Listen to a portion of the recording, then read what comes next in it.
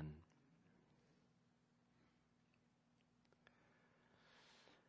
Acts chapter 17 is often talked about, or when people think about that chapter, Acts 17, they think about Paul's famous message to the Greek leaders and philosophers of the Mars Hill Council.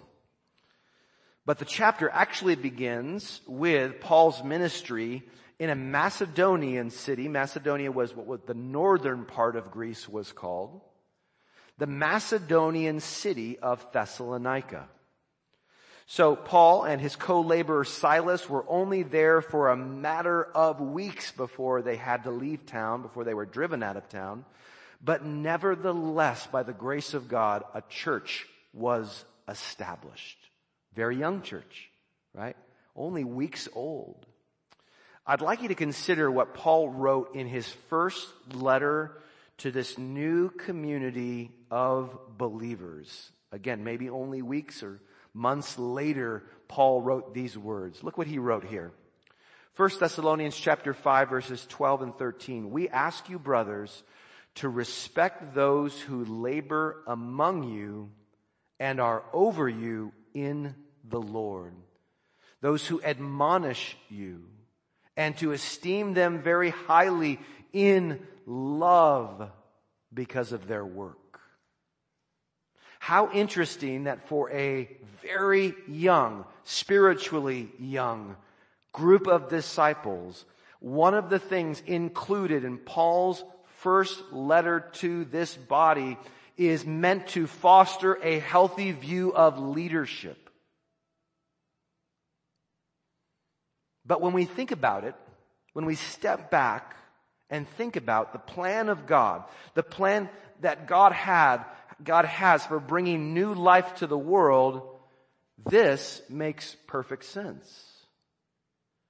You may remember that before he returned to the Father, Jesus commissioned his followers to go into the world, to go to all nations and be witnesses for him, witnesses of his life, witnesses of his death and resurrection, witnesses of his lordship and his redemption. To call men, to call women, to call boys and girls to follow him through the forgiveness and power now available because of Christ's work. But we've also seen in the book of Acts how this mission, this commissioning, how this mission was accomplished by the establishing of churches, not just the conversion of individuals. That's helpful, isn't it? To get that big vision, that big picture of what God is doing. It's not just the conversion of individuals, but subsequently the establishing of churches. And we learn that part of establishing a church is establishing leaders over that church. Luke tells us in Acts chapter 14 verse 23 that Paul and Barnabas appointed elders for them, these new disciples, in every church. Was Thessalonica an exception? No, because only weeks later, what is he saying? He's saying, respect those who labor among you and are over you in the Lord. So even though that church was nascent, it was so young, Paul and Silas had already established leaders before they left. That's how important they knew this work was. I'd like to zero in on this idea of leaders this morning by thinking about how Paul spoke to just one group of church elders in just one of the cities in which he ministered. So look with me at Acts chapter 20. We will be camping out in verses 28 through 32 this morning. Acts chapter 20, verses 28 through 32. Chapter 20 describes how Paul was returning to the Middle East from Macedonia. And on his way, it says that he stopped at the eastern Aegean port city of Miletus. So verse 17 of this chapter tells us this.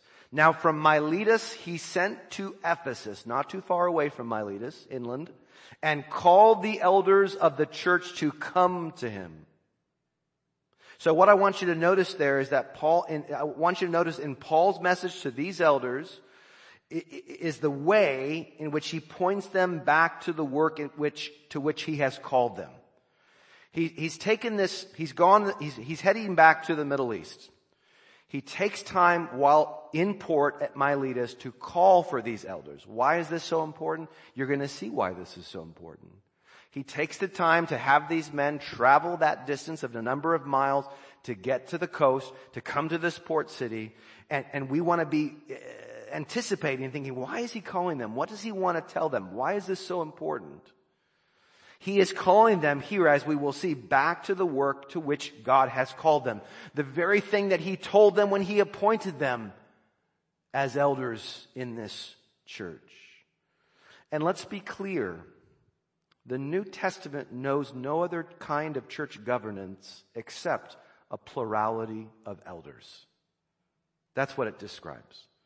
So whatever you grew up with, I'd ask you to set it aside. Whatever you've seen out there, I'd ask you to set it aside if it does not line up with the New Testament witness, which is a plurality of elders leading the church. Now, this morning we're going to see and understand more about this role, this very important role. But as we see here, the work to which Paul had called them, ultimately the work to which God had called them, was in essence this very same work that Paul was doing. He makes that clear in verses 18 through 27 of his address to these men. So look with me at his words, picking up in verse 28 down through 32. He says to these Ephesian elders, "Pay careful attention to yourselves and to all the flock in which the Holy Spirit has made you overseers, to care for the church of God, which he obtained with his own blood.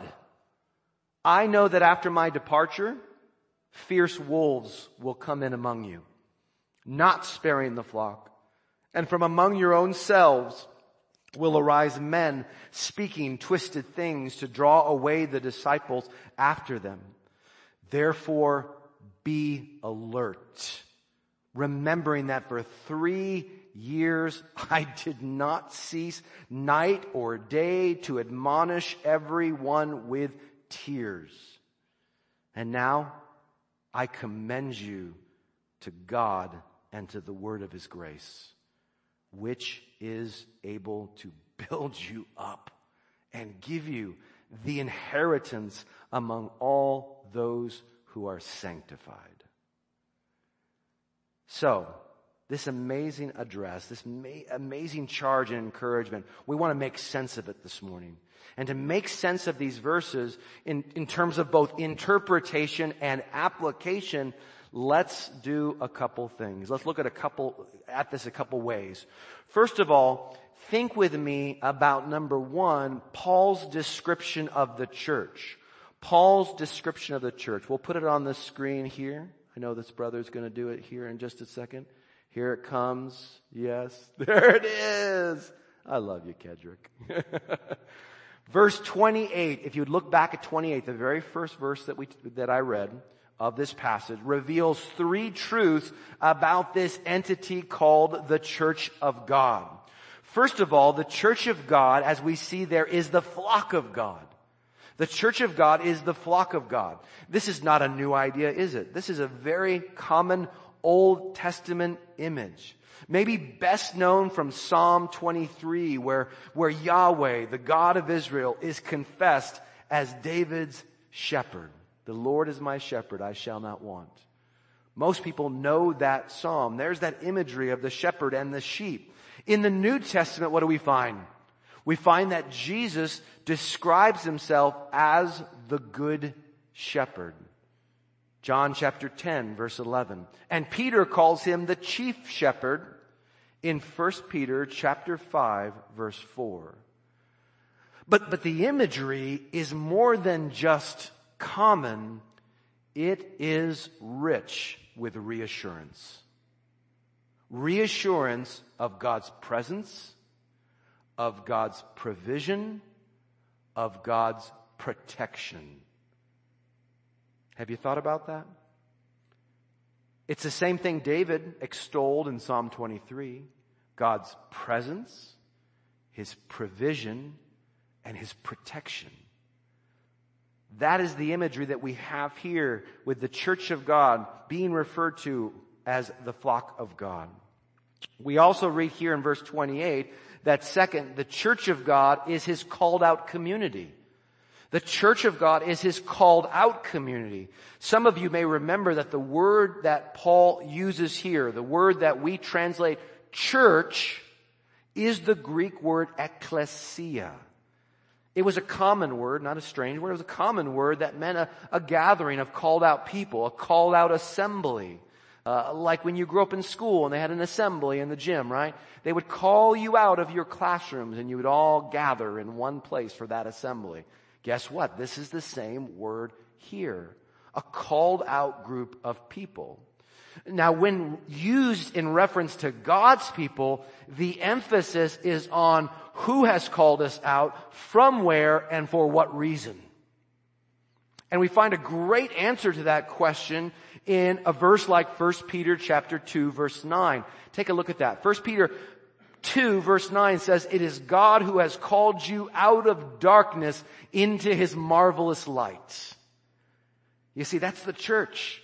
It's a group of people who have been called out by God from darkness into His marvelous light. And there we declare His praises. We live for Him. So this is a called out community. Third, the church of God is, in light of verse 28, a blood-bought people. We are a blood-bought people. Since God is spirit, we know that from John 4. We know that from other places in Scripture. The reference in verse 28 is, of course, to Jesus as God the Son made flesh. He has blood, doesn't He? When it talks about the shedding of blood, we're talking about God the Son made flesh. As we sing about, as we celebrate with gratitude, we did that this morning, the price of our redemption was the precious blood of Jesus shed on the cross for our sins. This third idea actually brings us back. This blood-bought people brings us back to the first idea I mentioned. Because according to John chapter 10 verse 11, Jesus says, "I am the good shepherd." And what does the good shepherd do? The good shepherd lays down his life for the sheep. So the church of God, in this one verse, verse 28, the church of God is the called out, blood-bought flock of Jesus Christ. Is that your view of the church? Do you think in those exalted terms when you think about the church? The church is the called out, blood-bought flock of Jesus. Brothers and sisters, friends, there's simply no way to overemphasize just how special, how precious, how distinct the church really is. Now, with Paul's description of the church in mind, let's think about number 2, Paul's directive for the elders. We've talked about Paul's description of the church in verse 28, but we also see here in this passage Paul's directive for the elders. It's coming. You'll see it here in just a second. Let me stress that the apostles' charge here to the Ephesian elders is God's charge to every elder. Every elder. Now this charge is summed up by 2 words from the passage, both found in verse 28. Take a look back at verse 28. And those 2 words are careful and care. Careful and care. These elders were to pay careful attention, care-filled attention, in order to care for the church of God. This precious, called out, blood-bought flock of Jesus. Now, you'll notice that these men are instructed here to pay careful attention to 2 things. First, themselves, and second, to the people of God, to the flock. So again, Paul wants them to understand that part of caring for the church involves paying careful attention to themselves. And in the same way, caring for the church also involves paying careful attention to the individuals, to the faith family as a whole. But what does Paul mean when he charges them to pay careful attention to yourself? Like make sure you get there on time to the church, make sure that your tie is straight when you walk in. I would already fail with that, right? Since I don't wear a tie.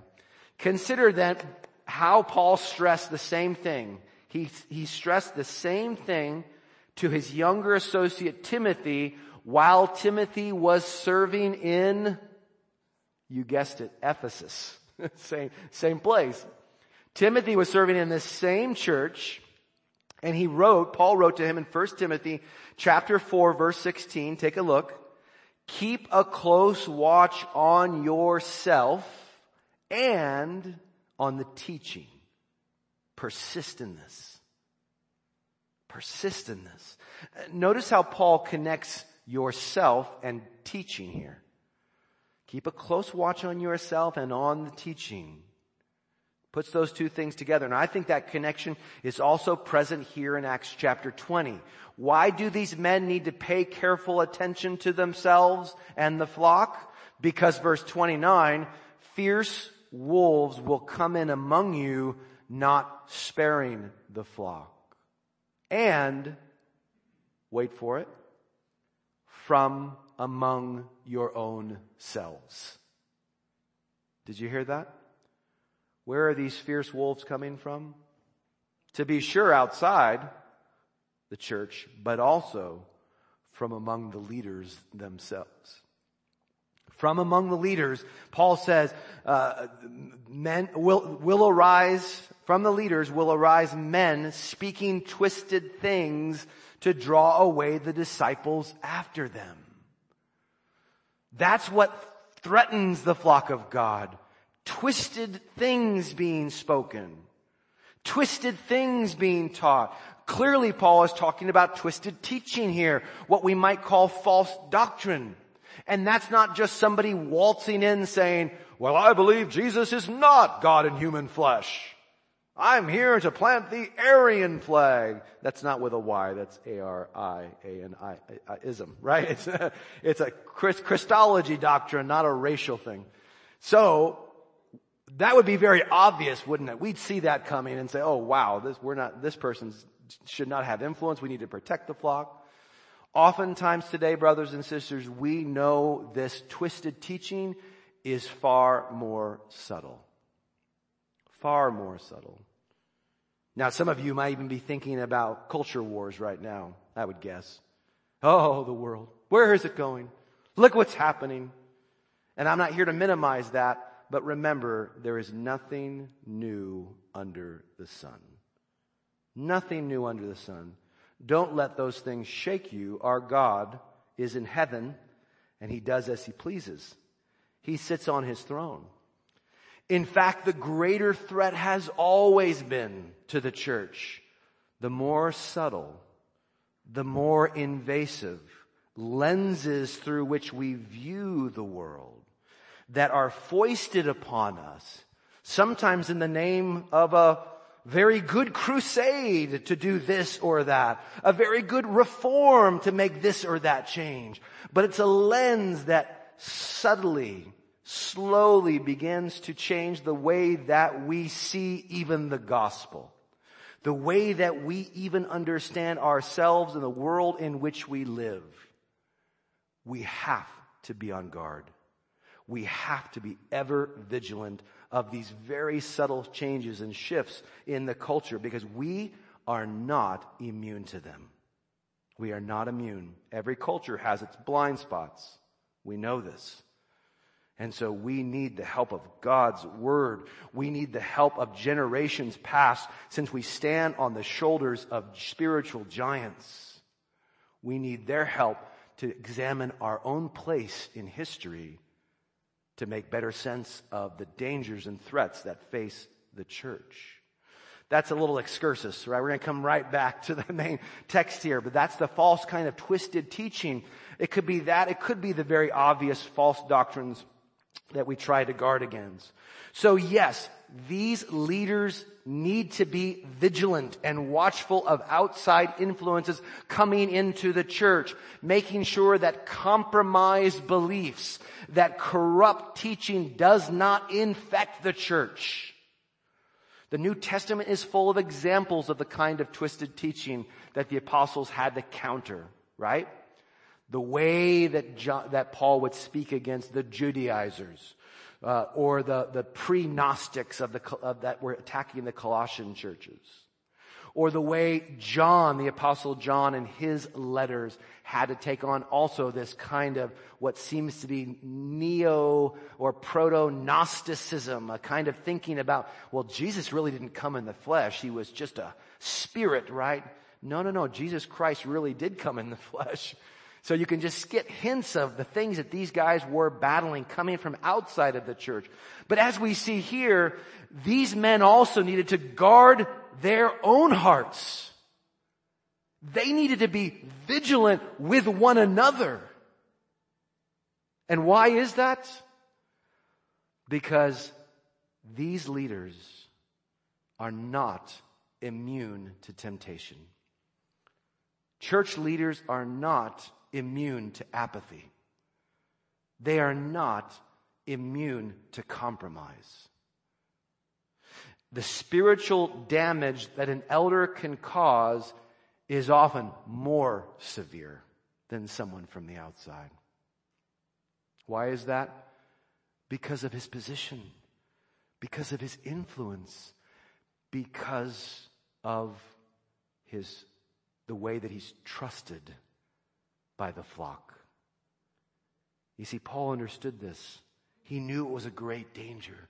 He wanted them to be on guard, telling them, you are not invincible, right? You have not made it because you've been appointed an elder.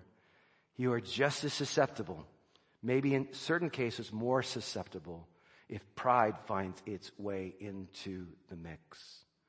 Be on guard. Pay careful attention to yourself. So if we move to verse 31, we find this attention, or called their alertness, be alert. So this alertness, this attention is not simply about maintaining a defensive posture. It certainly is maintaining a defensive posture, being on guard about the things that are coming from the outside or coming up from inside of you. But as he did in the opening lines of his address, Paul reminds these leaders about the example he set among them. Was he always just taking a defensive posture against threats from outside of the church? Well, no. He did help guard the church from external and internal threats, but he also regularly went on the offensive. How did he do that?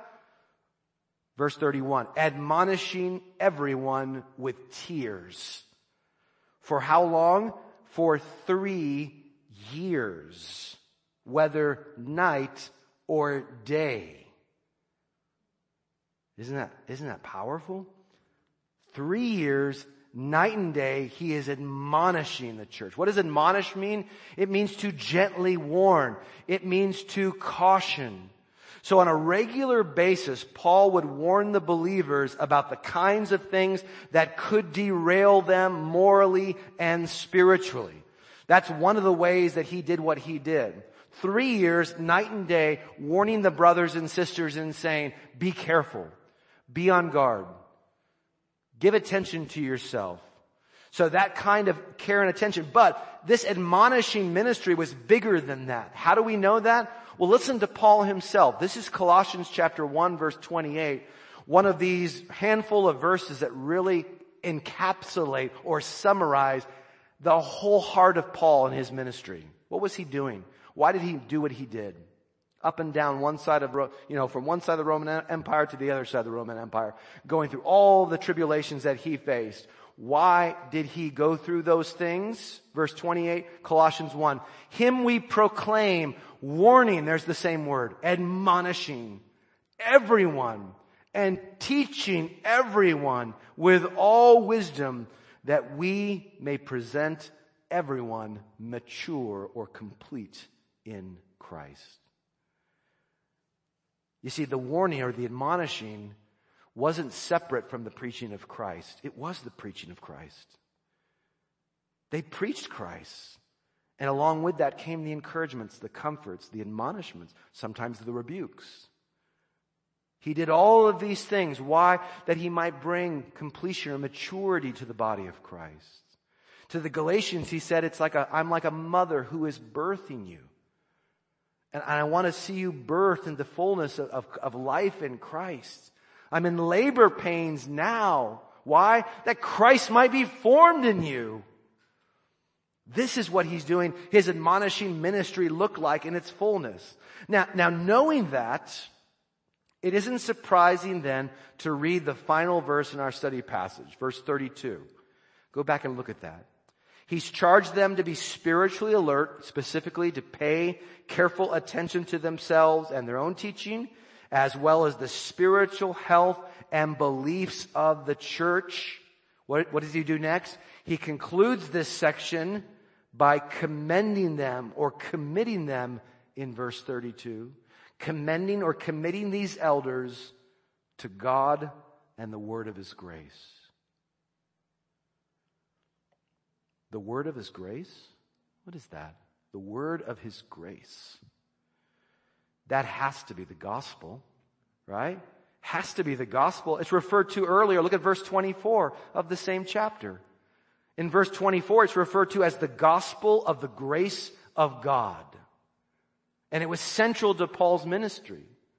So if this church in Ephesus is to weather the storms and ward off the wolves, if it is to weather the storms and ward off the wolves, as Paul has gathered these elders with that end in mind, to strengthen them, that they would strengthen the church.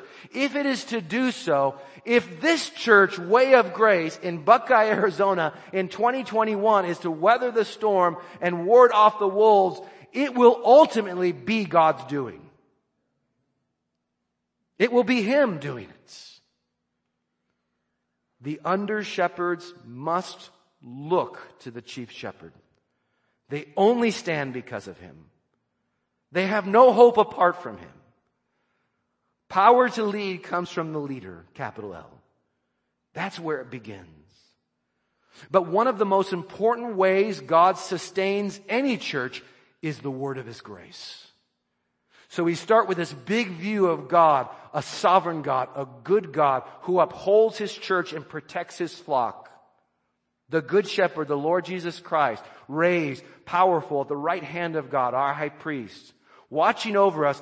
But then we ask, how does God accomplish? How does our Lord Jesus accomplish his work? He sustains the church by the word of his grace, the gospel. To be a gospel-centered church is to be a guarded church, a well-guarded church. It is to be a rooted church, an anchored church. Look back at how Paul spells out the same idea. He spells out the important role of the gospel in keeping a church healthy. Again, verse 32. This gospel is able to do what? It's able to build you up and give you the inheritance among all those who are sanctified or set apart by the grace of God.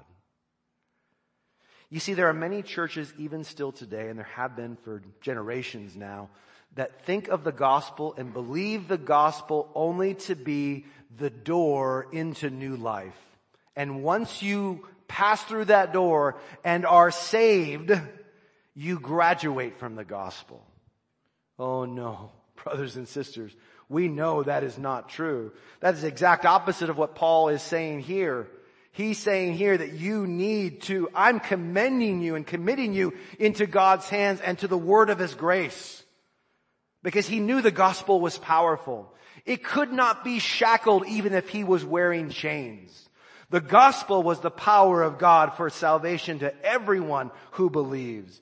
It is not only the gospel that he received and which he declared to the Corinthians, it was the gospel in which they stood.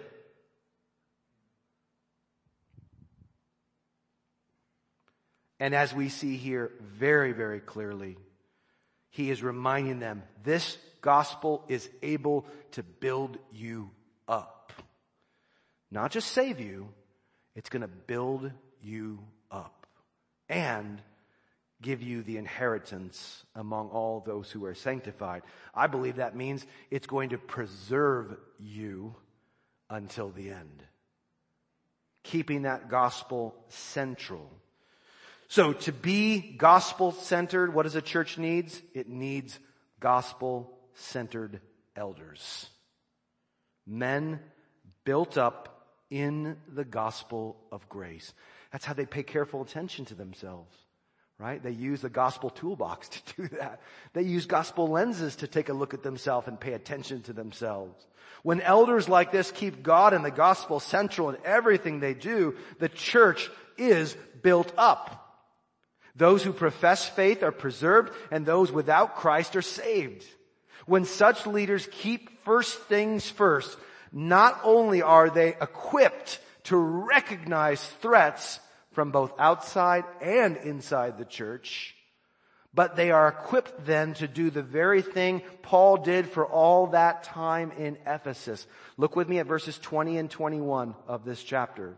What did he do there? He said, he said, you know how I did not shrink from declaring to you anything that was profitable, testifying of repentance towards God and of faith in our Lord Jesus Christ. He gave them everything that was profitable. He even talks about giving them the whole counsel of God a few verses later. But don't you see, it was all anchored in the gospel. It was all about the word of his grace. That's what protected them. They didn't graduate from the gospel and get into deeper theology, right? Or they didn't get into better equipped for the culture wars, or they didn't do all of these things, right? Some social cause that they were now involved with, feeding the poor or doing these things. All of these things have their place in the mix, but they need to be ordered rightly. And they are not ordered rightly if the gospel is not put first. That's what Paul is preaching here, how he's pointing these men to Christ. Though many of us have been exposed to a variety of traditions and titles, I'm not sure how you grew up, where you've gone to church, what you've seen, what you've experienced. Though we've been exposed to a variety of traditions and titles, we need to remember that the New Testament, the earliest record of Christian faith, the New Testament knows nothing of cardinals or chaplains or clerics. The New Testament knows nothing of padres or popes. It knows nothing of rectors or reverends. Or for that matter, youth pastors or executive pastors. It does know elders. It does know elders. Leaders it also describes with the terms overseer and pastor, which just means shepherd. 3 titles, yes, but all of them refer to the same man. The word elder speaks to his maturity. The word overseer speaks to his general calling in the body of Christ. And the word shepherd specifies how he carries out that calling. He oversees the flock, but he doesn't do so as a king ruling with a rod of iron. He does so as a shepherd, overseeing the flock with care and concern for the body. So the elder / overseer / pastor or shepherd is one person in the New Testament. The word overseer, a little historical side note, the word overseer in Greek is the word episkopos or episkopos. It means to watch over. It's the same word that was eventually translated bishop. And bishops later in church tradition seem to be leaders who were overseeing a region of churches, a group of churches. Again, this is not present in the New Testament. Episkopos is an overseer who is an elder of a local church. So this is really important to understand this. Along with the supporting role of the deacon, this elder/overseer/pastor role is the position for which Paul provides qualification in both 1 Timothy 3 and Titus chapter 1. There are the qualifications given. This is the leader to whom the Apostle Peter wrote exhortations in 1 Peter chapter 5. And this is the position Paul and Barnabas filled when they planted churches across the Roman Empire. When they planted churches in fulfillment of Christ's commission, what did they do? They appointed elders. And of course, as we've seen this morning, it was the elders of Ephesus that Paul felt burdened to call for, to meet with, and to pray for.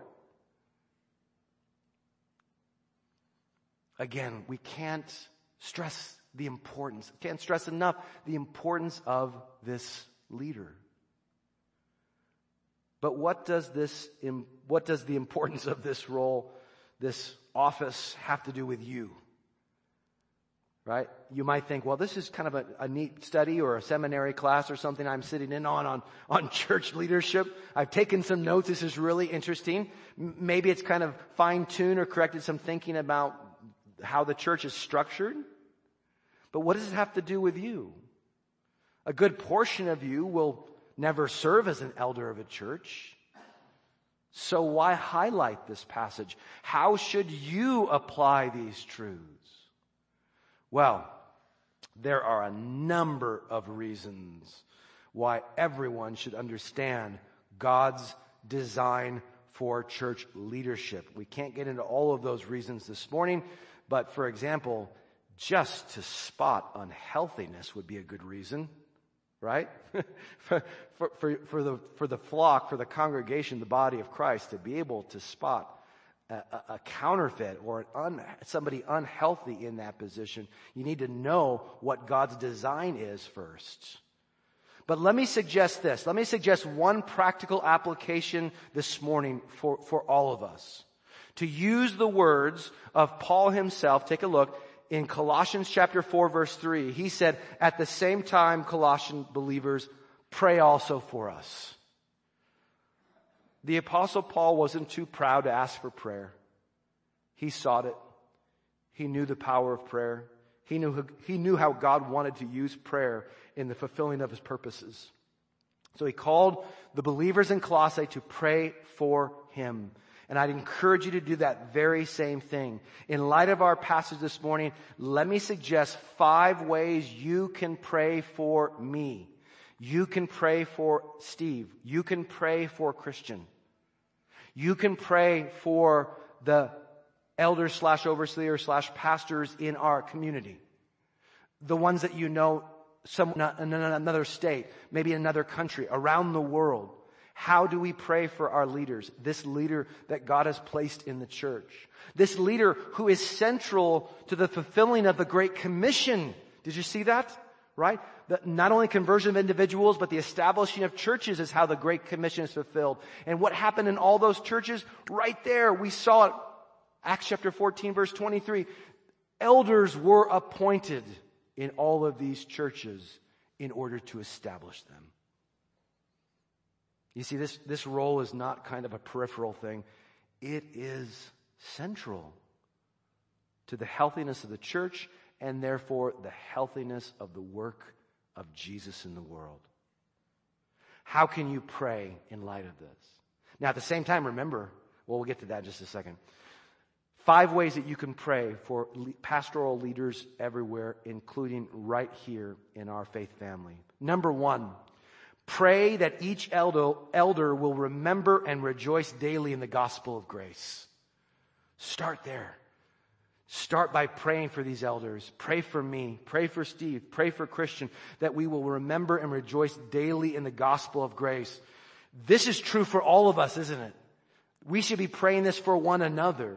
There are so many distractions. There are so many temptations out there that pull each of us from the work of Jesus, and it pulls us from the hope of Jesus.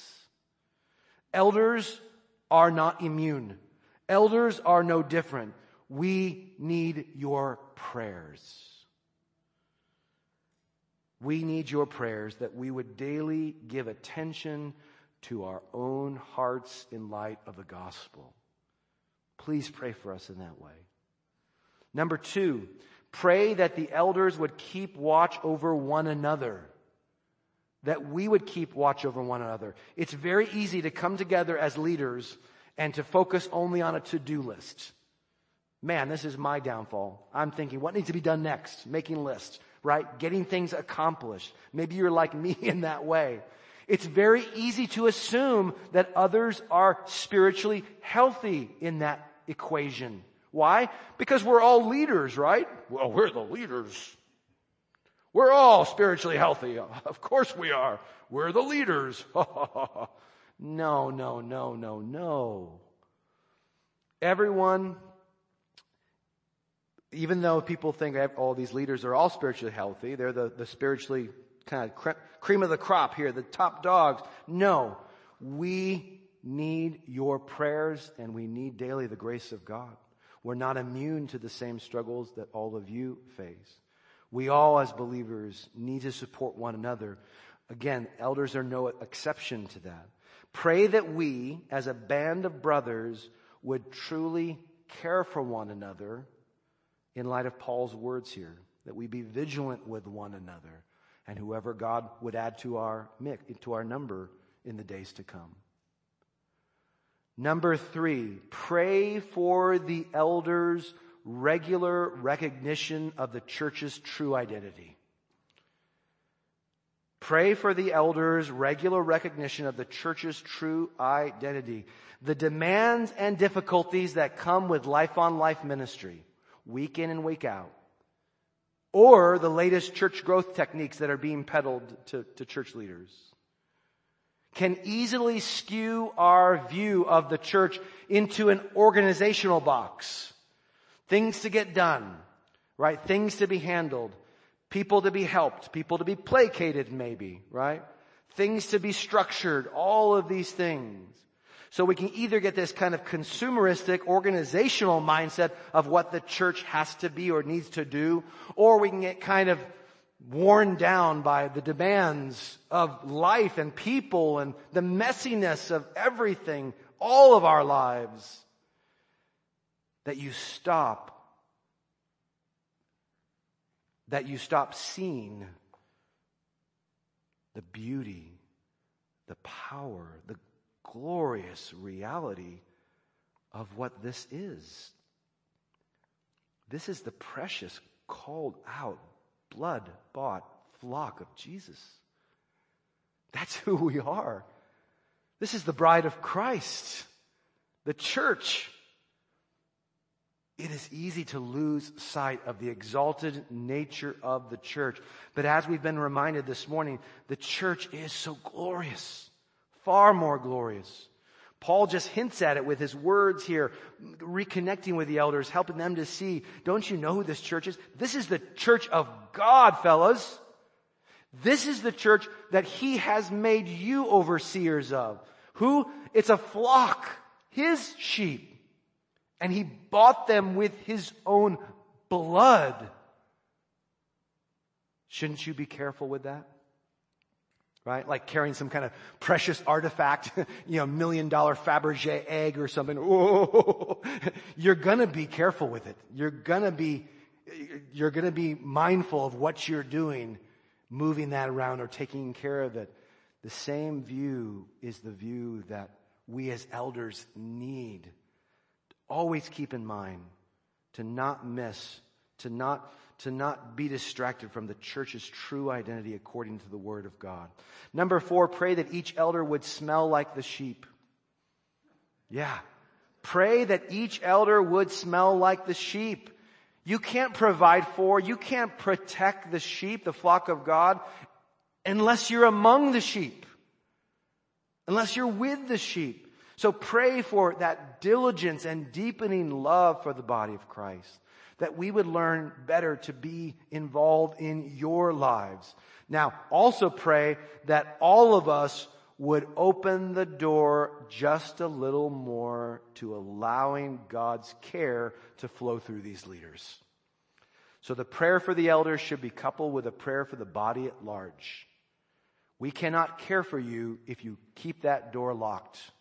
If you put walls up, we're not getting over those walls. And if that's the case, you cannot be in that position and say, no one cares for me, right? These elders don't take care of me. Well, are you allowing them to take care of you? So pray that that would happen, even just a little bit, and that God could use that to build a relationship of trust step by step by step by step. We know that for many of you, that takes a lot to open that door just a crack. Takes a lot to maybe take the concertina wire off the top, take the barbed wire off the top of the wall, maybe take a level off that wall just a little bit. We know that's important, and we want to earn your trust to say that it's safe, that we want to care for you, we want to help the body to care for you well. Pray that we would smell like the sheep. Number 5, finally, pray for discernment and courage in the elders' gospel-centered provision and protection. This work of provision and protection.